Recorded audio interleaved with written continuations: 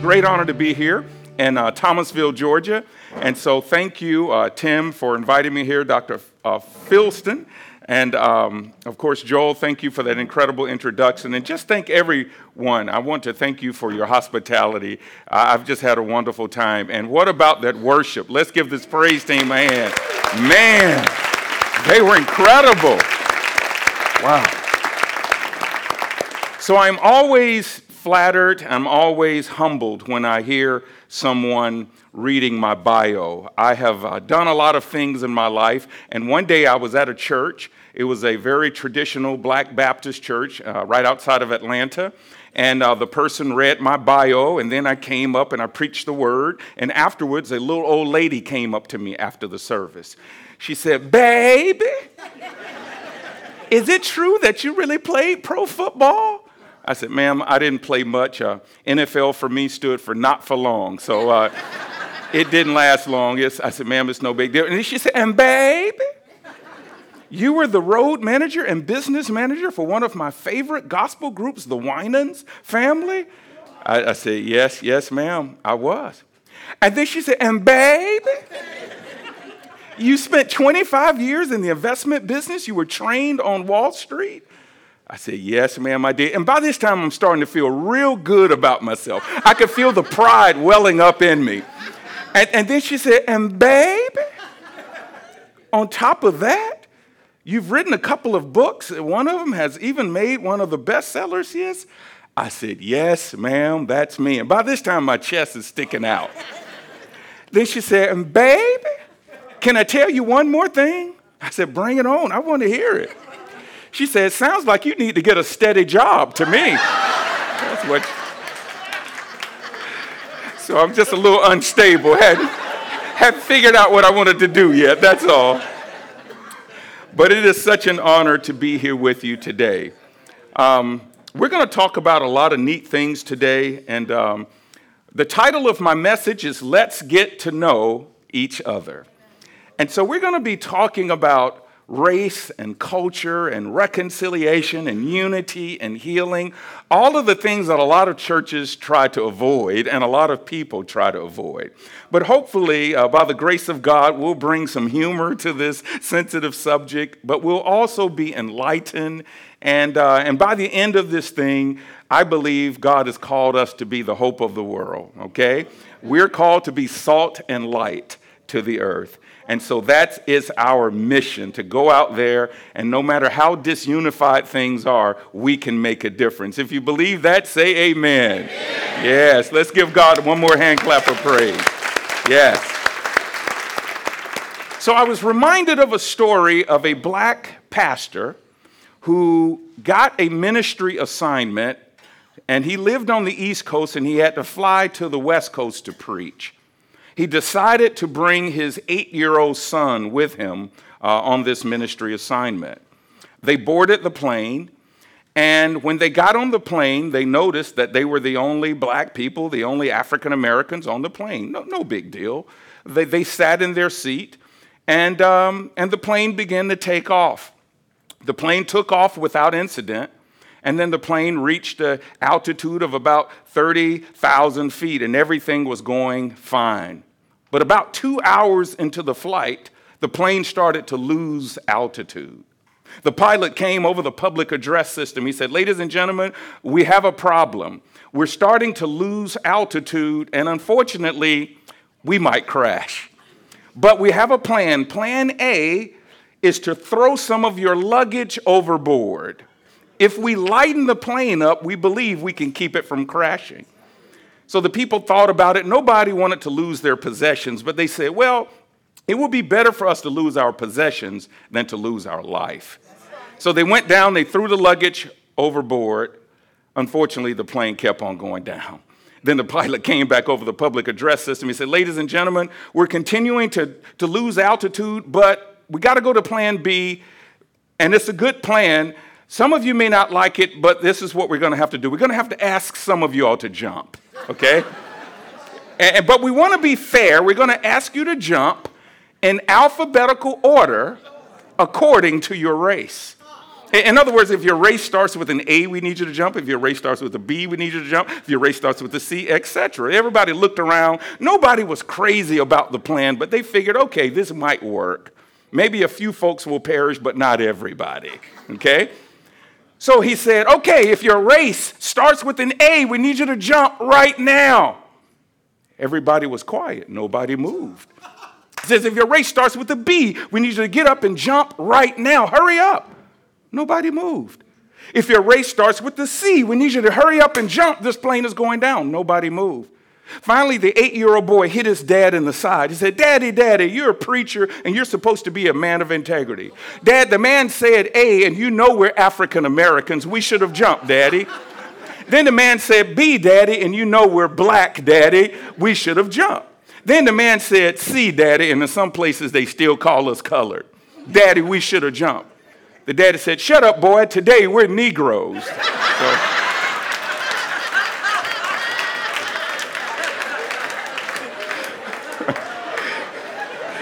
We still use that word when it's convenient to us, okay? I love to tell that joke because I love to see white people laugh about that, you know, because people are so sensitive about race stuff. But I have a lot of white friends I've told that joke, boy, they love to laugh. And I say, well, guys, what are y'all laughing about? I said, you know, there are some issues with white people, too. I mean, think about this. I mean, you all are born pink, okay? Then you grow up, you call yourself white. Then when you get in the sun, you turn red. Then when you are cold, you all say you're blue, okay? Then when you get sick, I've heard some white people say, well, I'm green. Then when you die, they say you turn purple. And you got the nerve to call us colored? That's a lot of colors right there, man. So as you can tell, we're going to have a little fun tonight with this subject, okay? It's a lot of negative stuff going around. So let's get to know each other. Well, before we get to know each other, before we jump into the message, I want to tell you a little bit about myself. I know you've heard the introduction, but I want to kind of personally introduce you to my life. I want you to know me, and if I had the opportunity, I would love to go home with each and every one of you to get to know you too. All right, let's see what we got here. All right. Okay, I need my guy to come back, or we can just next slide. I just lost it on the phone, but I'm trying to advance it. There we go. All right, so my life started with this man right here. This is my dad, Lee Allen Jenkins Sr. Why do I show his picture? Because this is my dad, and I'll try to work it. And he was one of the top high school running backs in Georgia. Came out of high school, I think 1956, in Dublin, Georgia. And so he went on to college at Fort Valley State University on a football scholarship. And the reason I like to talk about this because my dad was one of the best running backs probably in the Southeast. He had a lot of scholarships, but there were a few schools he couldn't go to. He couldn't go to Georgia. He couldn't go to Auburn. Couldn't go to Tennessee. Couldn't go to Florida or Florida State. And it wasn't because he wasn't fast enough, because he was plenty fast. It wasn't because he wasn't tough enough. He was very tough. It was because of one reason, and that was the color of his skin. And then he met this lady, next slide please, named Alfreda. She was also at Fort Valley State, my mom and my dad. And they ended up getting married their sophomore year in college. And they were both from South Georgia. My mom from Richland, Georgia, and my dad from Dublin, Georgia. They had a great childhood. They tell me about it all the time. But there were places that they couldn't go growing up in the late 50s. They paid state taxes like all Georgia residents did. However, they couldn't use public facilities like parks and certain places they couldn't live in, certain restaurants they couldn't go to. They couldn't even exercise very simple things like voting. But that was just the way of life back then. So I came shortly thereafter, and being from Atlanta, there's a huge hospital in Atlanta called Grady Hospital. And there's a phrase in Atlanta, if you were born in Atlanta, they would ask you, are you a Grady baby? And so everybody knows about Grady Hospital. So people often ask me, were you born in Grady Hospital? And I say, kinda, sorta. And the reason I say kinda, sorta, because Grady Hospital didn't allow black patients to be admitted until 1965. So if you were black and you were in a car accident or something happened to you, you had to go to one of the annex hospitals called Hugh Spalding or McLaren. That's where Grady had to go. It was attached to Grady, but it wasn't the real hospital. Okay? All right. And then I grew up in an incredible neighborhood. It was an all-black neighborhood. If we saw a white person in our neighborhood, they were lost, okay? That's just the bottom line.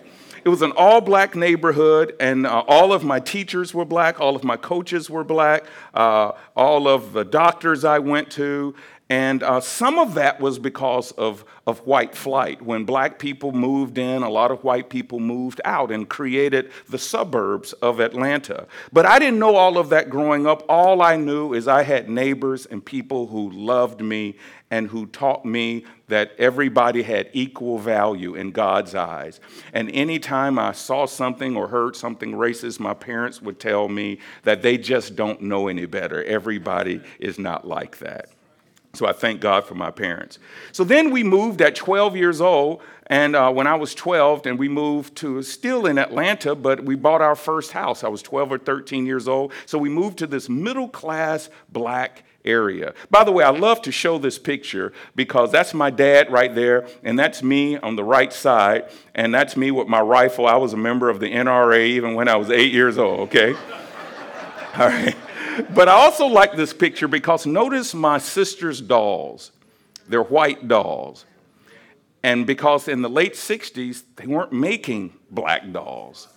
So a lot of black kids, everything we saw on TV, whether it was a hair commercial, a lotion commercial, soap commercial, a doll, kids playing with toys, we did not see ourselves. So one of the things that my parents and my teachers and my pastors and the people in my neighborhood constantly did is built up our self-esteem as black people. Now, not in a way to where we would think we were better, but certainly not in a way that we would think we were worse than anybody. They just let us know that the color of our skin doesn't make us a victim and that we could achieve anything we wanted to in life, okay?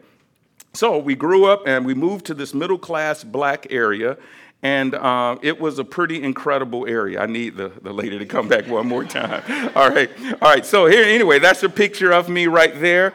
I grew up. That's me. Believe it or not, I was one of the Jackson 5 at one time. Okay, it was Marlon, Michael, Tito, Jackie, Jermaine, and Lee. Y'all just didn't know that. Okay. So I love the Jackson 5, and I grew up in this neighborhood, and right down the street from where I live was Ambassador Andrew Young. Another mile or so from me was Hank Aaron, the home run king. Another mile and a half from me was a guy named Maynard Jackson, who was the mayor of Atlanta, who the airport is named after. And then just a few blocks from my house was John Lewis, who's now a congressman. So every day I would see these people that I looked up to, and I knew that I could achieve anything I wanted to. The only bad thing about my neighborhood was the neighborhood bully. Every Friday, the neighborhood bully beat me up and took my lunch. And her name was Michelle. Yeah, it was a girl, but she was really big, y'all, really big.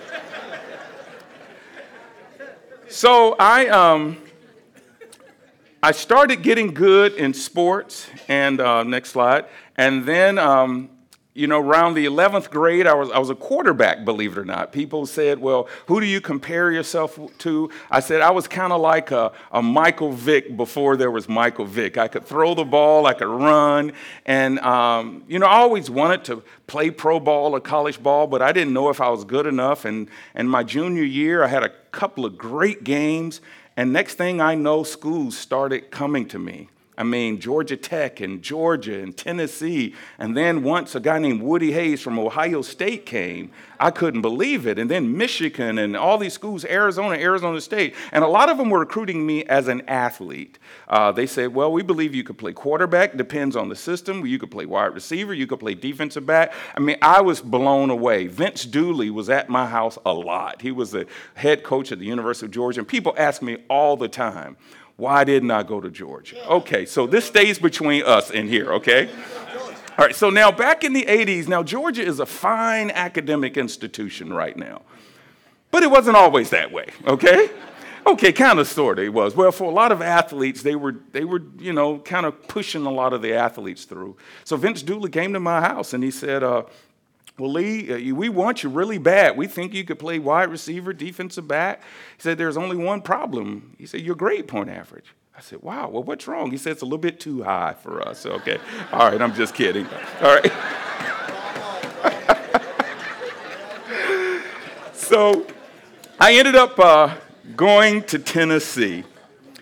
And one of my next slides, my best friend at Tennessee, that's it, was a guy named Reggie White. And at Tennessee, I went to my first Fellowship of Christian Athletes meeting. And for the first time in my life, I heard the gospel very clearly. I had probably heard hundreds of sermons from my pastor at home in my black traditional Baptist church. But for some reason, it all became clear to me. I committed my life to Christ, ended up becoming president of the Fellowship of Christian Athletes. And God used me in a tremendous way. And then my sophomore year at Tennessee, we opened up the season in Knoxville and against Georgia. And there was this running back named Herschel Walker. And I was from Georgia, so I had run track against Herschel, and I kept telling everybody on our team, this guy is big, and he is fast, and he is dangerous, okay?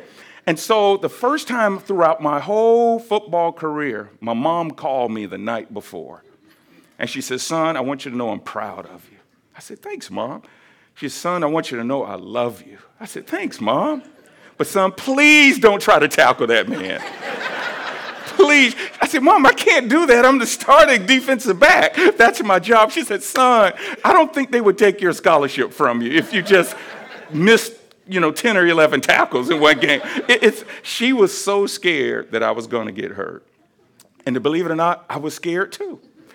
But anyway, Herschel ran the ball. I tackled him, and I found out he was very good, but he was human. And so played against the great Herschel Walker 2 years in a row. Played against Bo Jackson. Tennessee, we played University of Southern California, so played against him. And so an amazing thing happened in college. It was the first time that I was around white people. I mean, living with them and eating with them. And I learned so much. I learned that you could be in this great country called America, but you could have two different experiences. And I began to share my life experience with these white guys and some of the things that I went through. And they began to share their life. And I'm telling you, sometimes it was like night and day. I mean, especially me growing up in the inner city of Atlanta and a lot of the things that I went through, it was like night and day. Well, I played 4 years at Tennessee, started at defensive back. I was fortunate enough to be drafted by the NFL. I got a call one night from a guy I'd never heard of. He was the new coach for the New York Giants, and his name was Bill Parcells. I go to my first rookie mini camp, and they introduced the new defensive coordinator, a 31-year-old guy that I had never heard of, had a really funny last name that I couldn't pronounce, and his name was Bill Belichick. So unfortunately, I only lasted 1 year. I got hurt in preseason and never made the active roster, but right after my career was over, I got into the investment business, trained on Wall Street, spent 25 years, moved back to Atlanta, and was very active in racial reconciliation issues. Because by this time, I could see what God was doing in my life. Raised in an all-black area, thrust into this white Bible Belt of Knoxville, Tennessee. And I went to a white Baptist church my first 2 years at Tennessee, and then my last 2 years I went to a white Pentecostal church. So, I mean, I was coming home to Atlanta singing country music. I mean, people's like, what has happened to you? But it was just God working in me, preparing me for my life's work.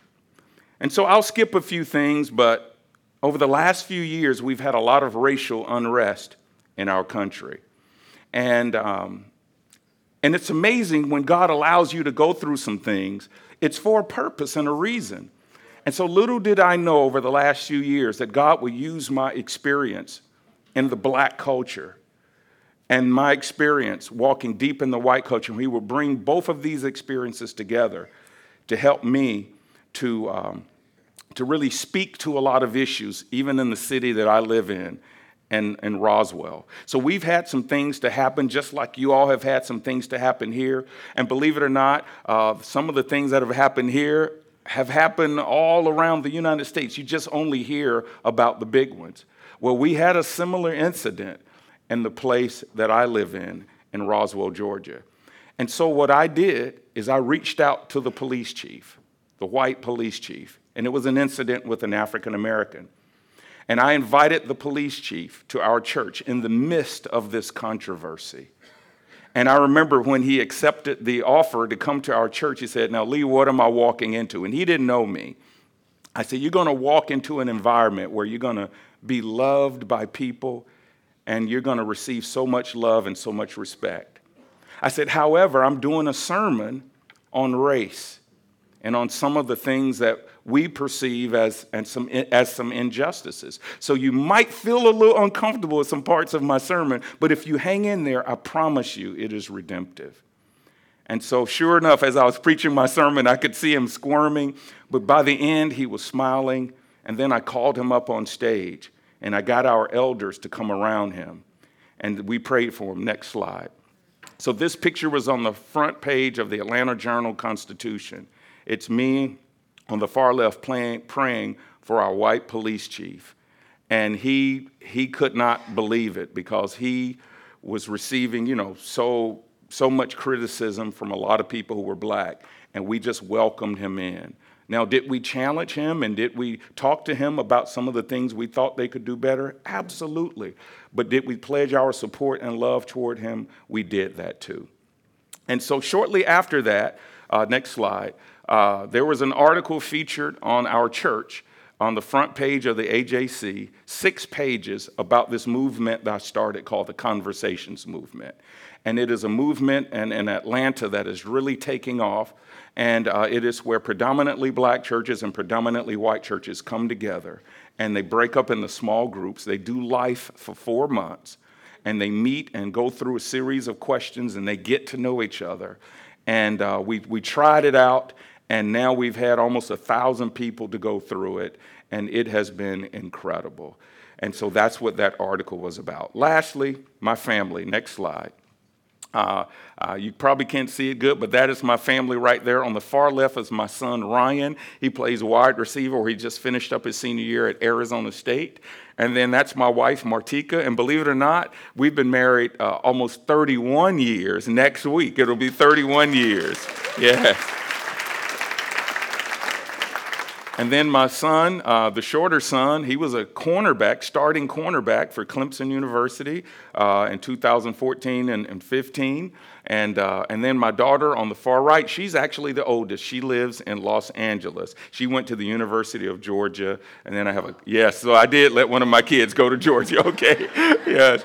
And my son, of course, Clemson University graduate and ASU, Arizona State graduate. So that's a little bit about me. I just wanted you to know about me because race has impacted my life in a significant way. And so that's why I appreciate so much you all coming out tonight to listen to me and to just lean into some of these issues that a lot of people run from. So this evening, I want to share with you a fascinating story about racial reconciliation. It is the story of Jesus' encounter with the Samaritan woman.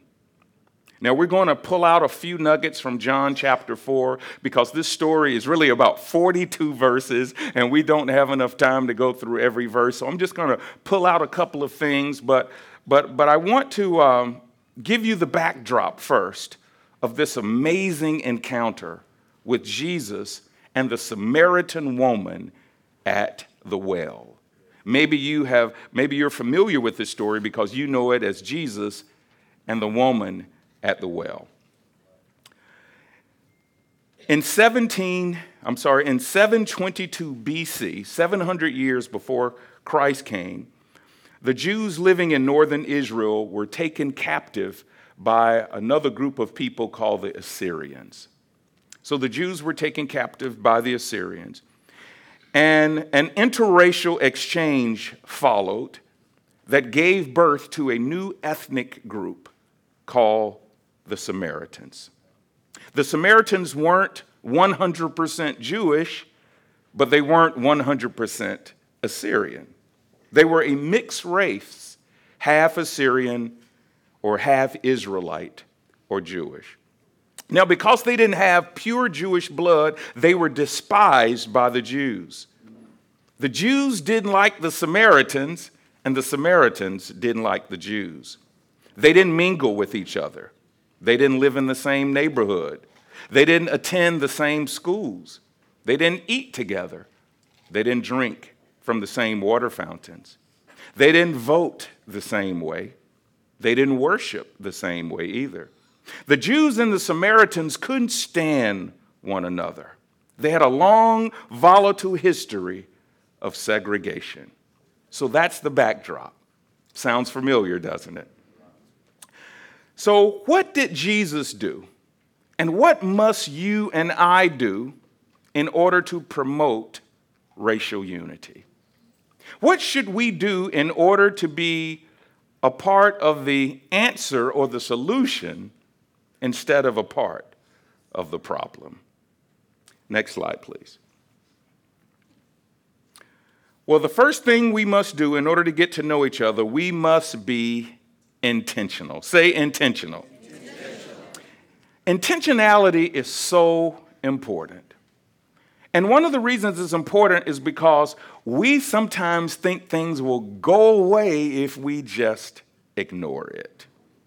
Next slide. Look at what Jesus did in John chapter 4, verses 3 and 4. It said he left Judea and returned to Galilee. He had to go through Samaria along the way. Now, a lot of us read that and we say, okay, it's no big deal. He left Judea, which was in the south. He had to go to Galilee, which was in the north. And he had to go through Samaria. Samaria was right in between Judea and Galilee. So the most efficient way to get from Judea in the south to Galilee in the north is a straight line. We learned that in geometry. The shortest distance between 2 points is what? A straight line. But here's the problem. Right in the middle of this straight line from Judea to Galilee was a place called Samaria. That's where the Samaritans lived. And no Jew would be caught dead in Samaria. The Jews hated the Samaritans, so what the Jews would do is they would go around Samaria. In Atlanta, we have a loop called I-285. So the Jews would come close to Samaria and get on I-285 and go all the way around. It might be 20, 30 miles out of the way. They didn't care because no Orthodox Jew would dare go through Samaria. But that's not what Jesus did. Now, he didn't merely travel through Samaria because it was the shortest distance. He did it because he was on a mission for racial reconciliation. He was not going to succumb to the culture and what everybody else did. He was going to do something different. He was not afraid to confront the racial tension and the division that had existed for 700 years. So here's what Jesus wants us to know. Next slide. You cannot change what you will not confront. I think I want to say that again. You cannot change what you will not confront. There's a tendency for many people to eschew anything dealing with race instead of leaning into it. We want to avoid it.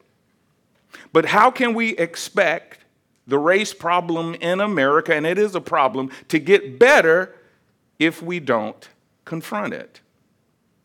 Think about cancer. If we said, cancer is a problem, but all we got to do is stop talking about it, and it will go away. All we have to do is stop talking about diabetes and high blood pressure, and it will just fade away. We wouldn't say that because you have to treat a disease. And you have to treat this disease called racism. No problem is ever solved by ignoring it. Now, it may feel good to ignore it, but you don't solve anything by ignoring it. So, a couple of questions for you. How intentional have you been when it comes to building cross-racial relationships? How about this one? How many people of a different race have you sought out to build a relationship with? How many people have you sought out? How about this one? Does everyone in your telephone contact list look like you? How about this one? Have you ever had a person of a different color over to your house for dinner? That's an interesting one. Jesus was willing to do something the other Jews weren't willing to do, and that is, he was willing to go through Samaria. In other words, he was intentional about it. He was on a mission. So you have to be intentional. God expects us to be intentional about it, because if we keep ignoring things, it will actually get worse, not better. Number 2, next slide. The next thing we must do is we must engage each other socially. That's why I love being here, seeing this. We must engage each other socially. Now, one of the ways Jesus engaged this woman was by starting with what they had in common, not their differences. Let me show you this. John chapter 4, verses 5 and 6. It says, eventually he came to the Samaritan village of Sychar, near the field that Jacob gave his son Joseph. Jacob's well was there, and Jesus, tired from the long walk, sat wearily beside the well about noontime. There's a lot there, you all, but let me say that even though the Samaritans and the Jews hated each other, they both had a high regard for Jacob as their spiritual father. And so Jesus met this lady at the Starbucks of Sychar, okay? Jacob's well. That's where people hung out. So we have to start with each other, not what we don't have in common, but what we do have in common. And we have a lot more in common, and we have a whole lot more that we agree on than what we don't agree on. Quick story. I ran for mayor of my city that I live in, this affluent, white, mostly Republican suburb of Atlanta. And I ran, as you could see, I'm a black guy, so they said that's one strike against you. Some of the political experts said I would never get out of the single digits.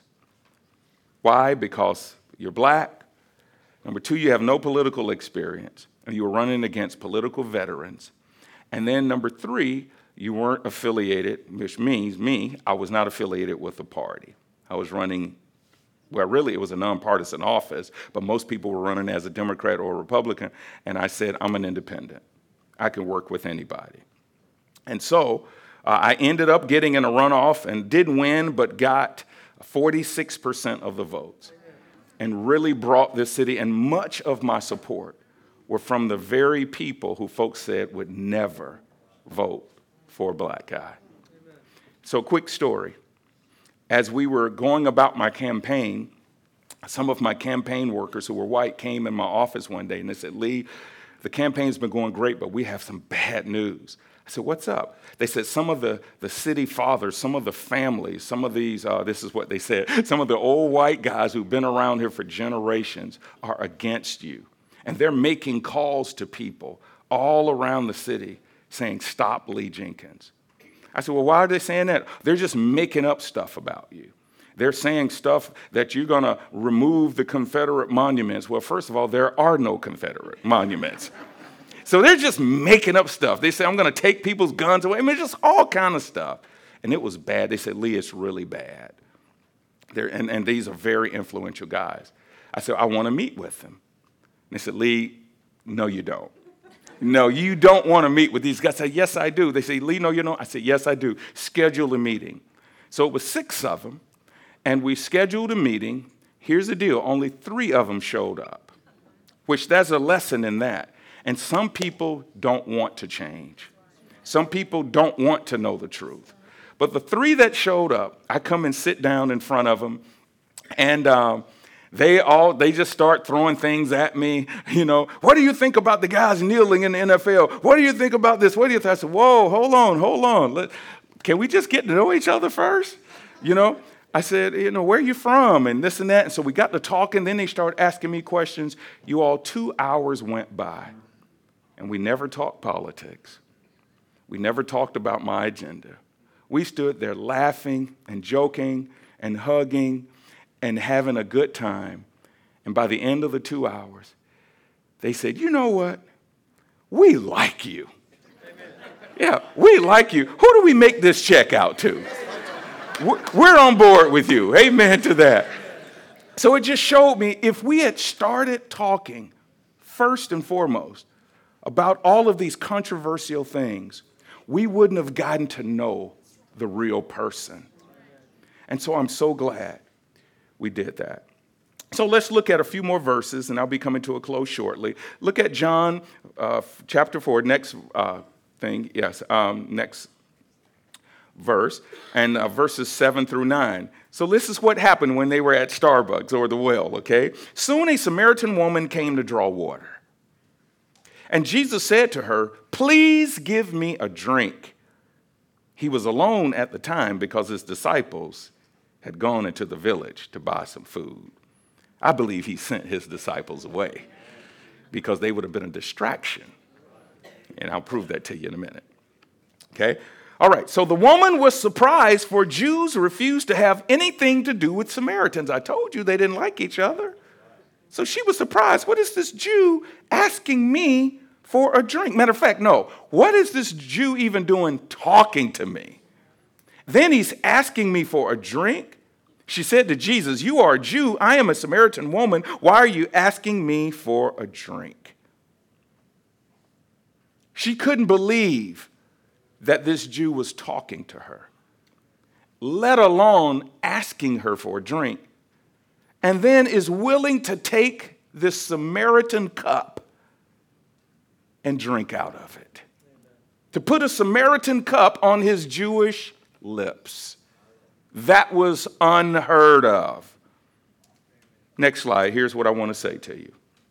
One of the greatest hindrances to racial unity is our unwillingness to engage each other socially. So one of the reasons you don't see racial unity is because, we do come together and stuff like this, and I want to celebrate this. I want to commend you. I hope you keep it up. But there's one more step, is when you come to an event like this, you need to continue this in each other's homes, and each other's businesses, and each other's churches, on the golf course, working out with each other, going to movies with each other. You see, anybody can come together at a football game for the Atlanta Falcons. You look around, you see blacks and whites high-fiving, raising their hands, but when it's over, they all go their separate ways. But Jesus went a little bit further. Here are some things that Jesus did socially that you and I can learn from. Next slide. Jesus stepped out of his racial comfort zone. My question to you is, when is the last time you have stepped out of your racial comfort zone? Okay? That's very, very important.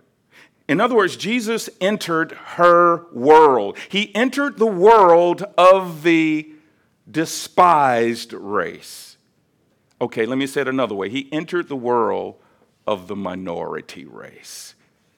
He entered the world of somebody who didn't look like him, who didn't vote like him, who didn't worship like him. He entered their world. Now, this is typically easier for blacks than whites in general.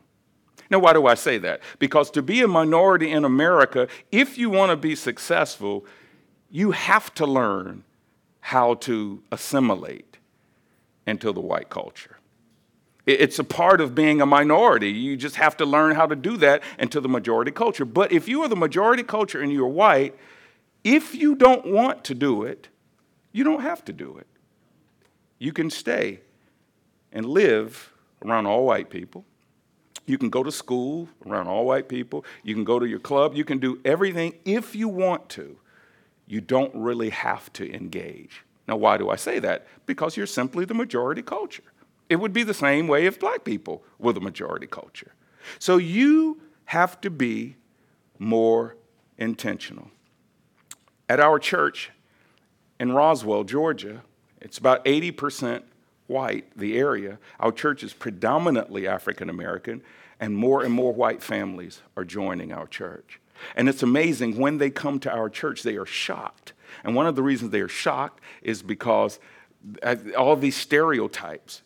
And they're like, wow, this is great. And one of the reasons they are shocked is because they have never spent quality time in a predominantly black environment. And a lot of these stereotypes are just getting wiped away, and they are loving it. So Jesus stepped out of his comfort zone. Also, Jesus was willing to have intimate fellowship with her. He put his Jewish lips on a Samaritan cup. He did what other Jews wouldn't do. So I want to commend you for this event, for going to church with each other, going to basketball games with each other, football games. But what Christ wants is for us to share our lives with one another. When you hurt, we ought to hurt. When we hurt, you ought to hurt. We ought to be bearing each other's burdens. So I did a couple of sermons on race a few years ago when we had all this racial unrest, particularly during the time where some of the unarmed black men had gotten killed by police officers, and then in retaliation, a very terrible thing happened. The officers in Dallas were killed by a sniper. That was just a terrible week. And I had to address it biblically, socially, because our people were hurting. And some of the white people in the audience, it was the first time that they heard this kind of talk in church. And a few of the families got upset, and they told me and some of our elders that they were going to leave. And so our elders kind of took them through an exercise. They said, okay, was Pastor Lee biblical? I said, oh yeah, he was biblical. Was Pastor Lee mean-spirited in what he said? No, he was not. They said, was Pastor Lee balanced in what he said? You know, yeah, he was very balanced. He talked about, both sides of this thing.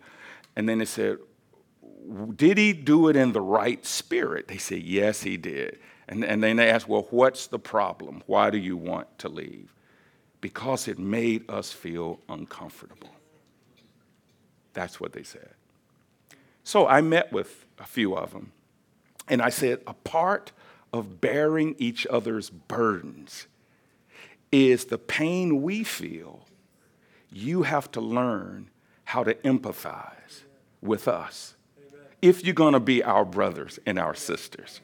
I said it would be like a husband marrying a woman, and the woman, a week before the wedding, the woman says, hey, Mr. Husband-to-be, I got to tell you something. Even though you think I'm beautiful and all of this, I was molested. I was raped when I was a little girl. And sometimes I have nightmares, and sometimes I wake up screaming, and I just need you to know that. Can you imagine the husband saying, whoa, hold on a minute. I don't want to hear about you being raped. I don't want to hear about your pain. I just want to embrace all the good stuff about you. But the pain that you went through in your past, I don't want to hear that. You know why a husband wouldn't do that? Because that's not real love. So I challenged our people, our white members. This is a part of being brothers and sisters in Christ. But then I challenge our black people that you have to listen. And you have to listen to them, and you have to be patient, and you have to be forgiving. I mean, so it was hard work, you all. This was not a Sunday picnic. And some people couldn't stand the heat. But the people who hung in there were blessed. Jesus also showed he valued the woman. He acknowledged that he needed something from this woman. Can you imagine the person in power telling the person who didn't have power, I need something that you have? Lastly, Jesus remained a Jew. How did she know he was a Jew? She says, you're a Jew and I'm a Samaritan. Maybe he looked like a Jew, had a Jewish accent, dressed like a Jew. In other words, you don't stop being who you are. Be who God made you. You don't have to try to be like some other culture. Just bring your history, bring your perspective into the relationship. Okay? But just don't let it get in the way of being a real brother or sister in Christ. Last thing. Next slide. The third thing we must do is we must place Christ above our culture. There's so much I could say, you all. Verses 19 and 20, next slide. Sir, the woman said, you must be a prophet. Now, the reason she told him that, because the Samaritan woman asked Jesus for some water, and Jesus says, I'll give you living water. And she said, whoa, give me some of that water where I'll never thirst again. He was talking about a spiritual transaction. She was thinking, in physical terms. It just totally went over her head. And then he says, go get your husband. She says, I don't have a husband. He said, yeah, you've been married 5 times. So he's like reading her mail, and then he says, and the woman and the man that you're with now, you're shacking up with him. That's what we call it in the black church. Y'all say cohabitating, okay?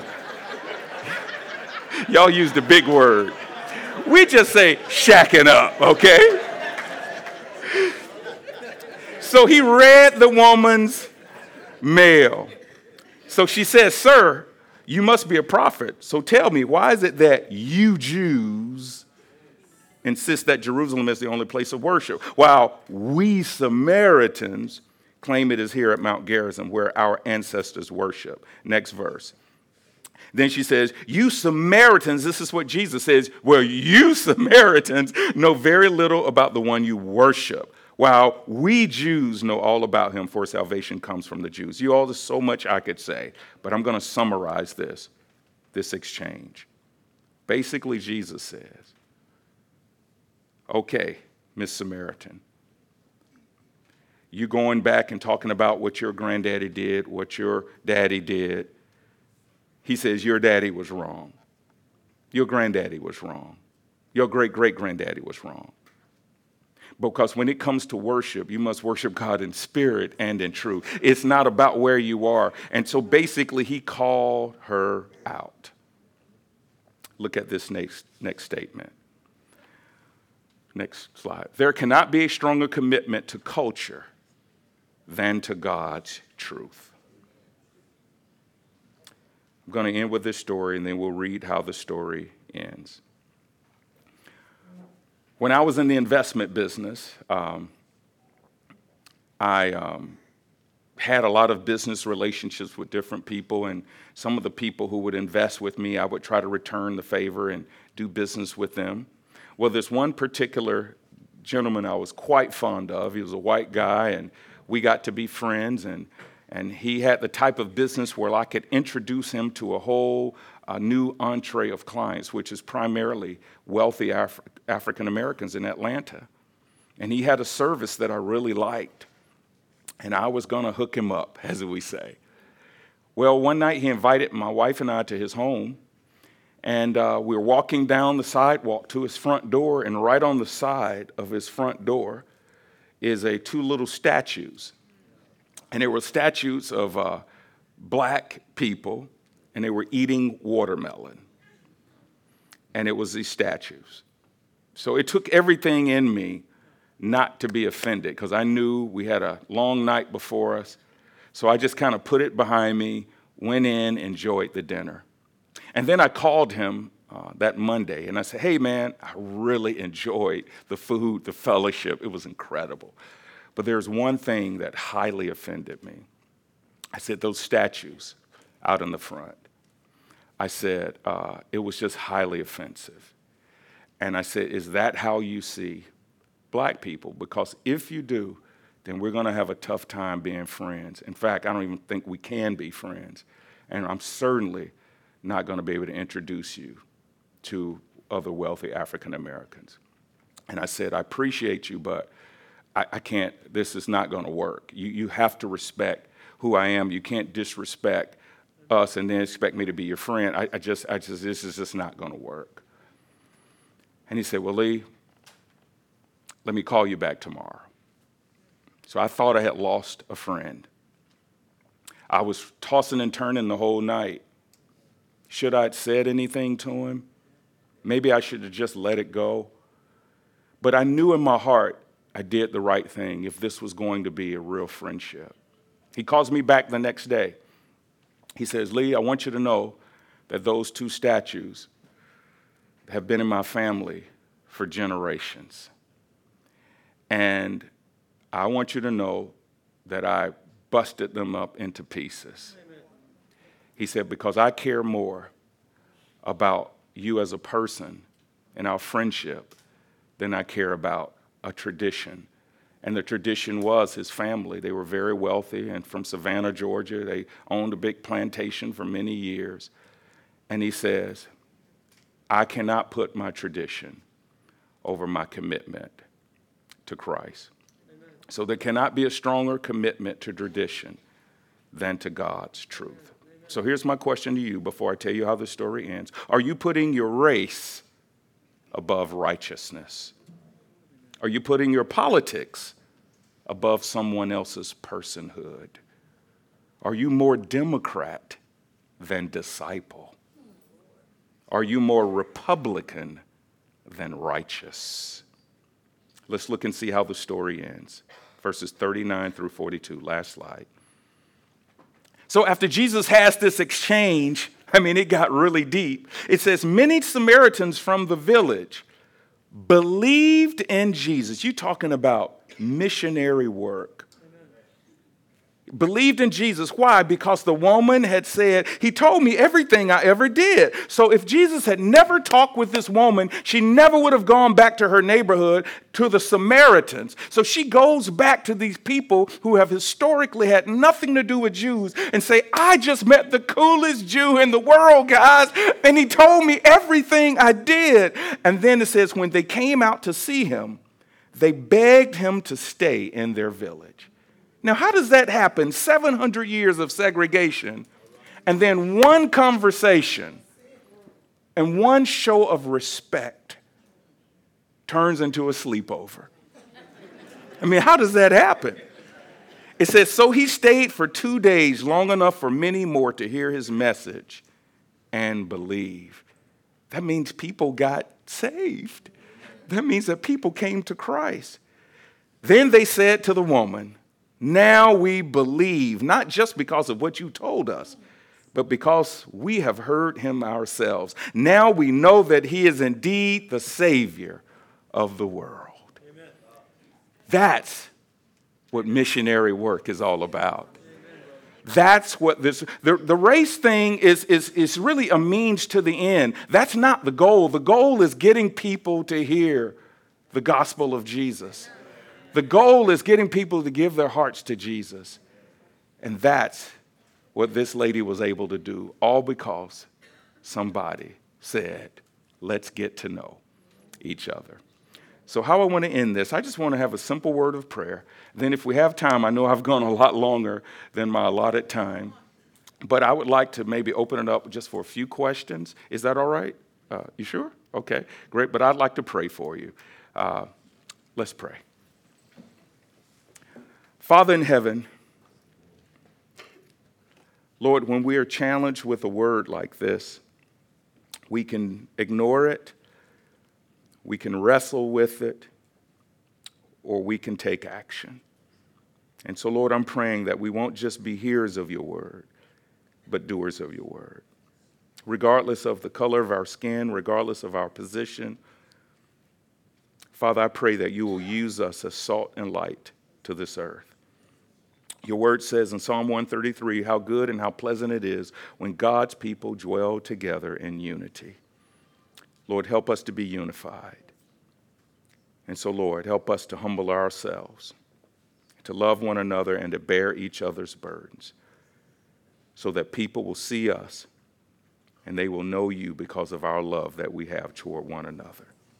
So we thank you for this time. In Jesus' name, amen.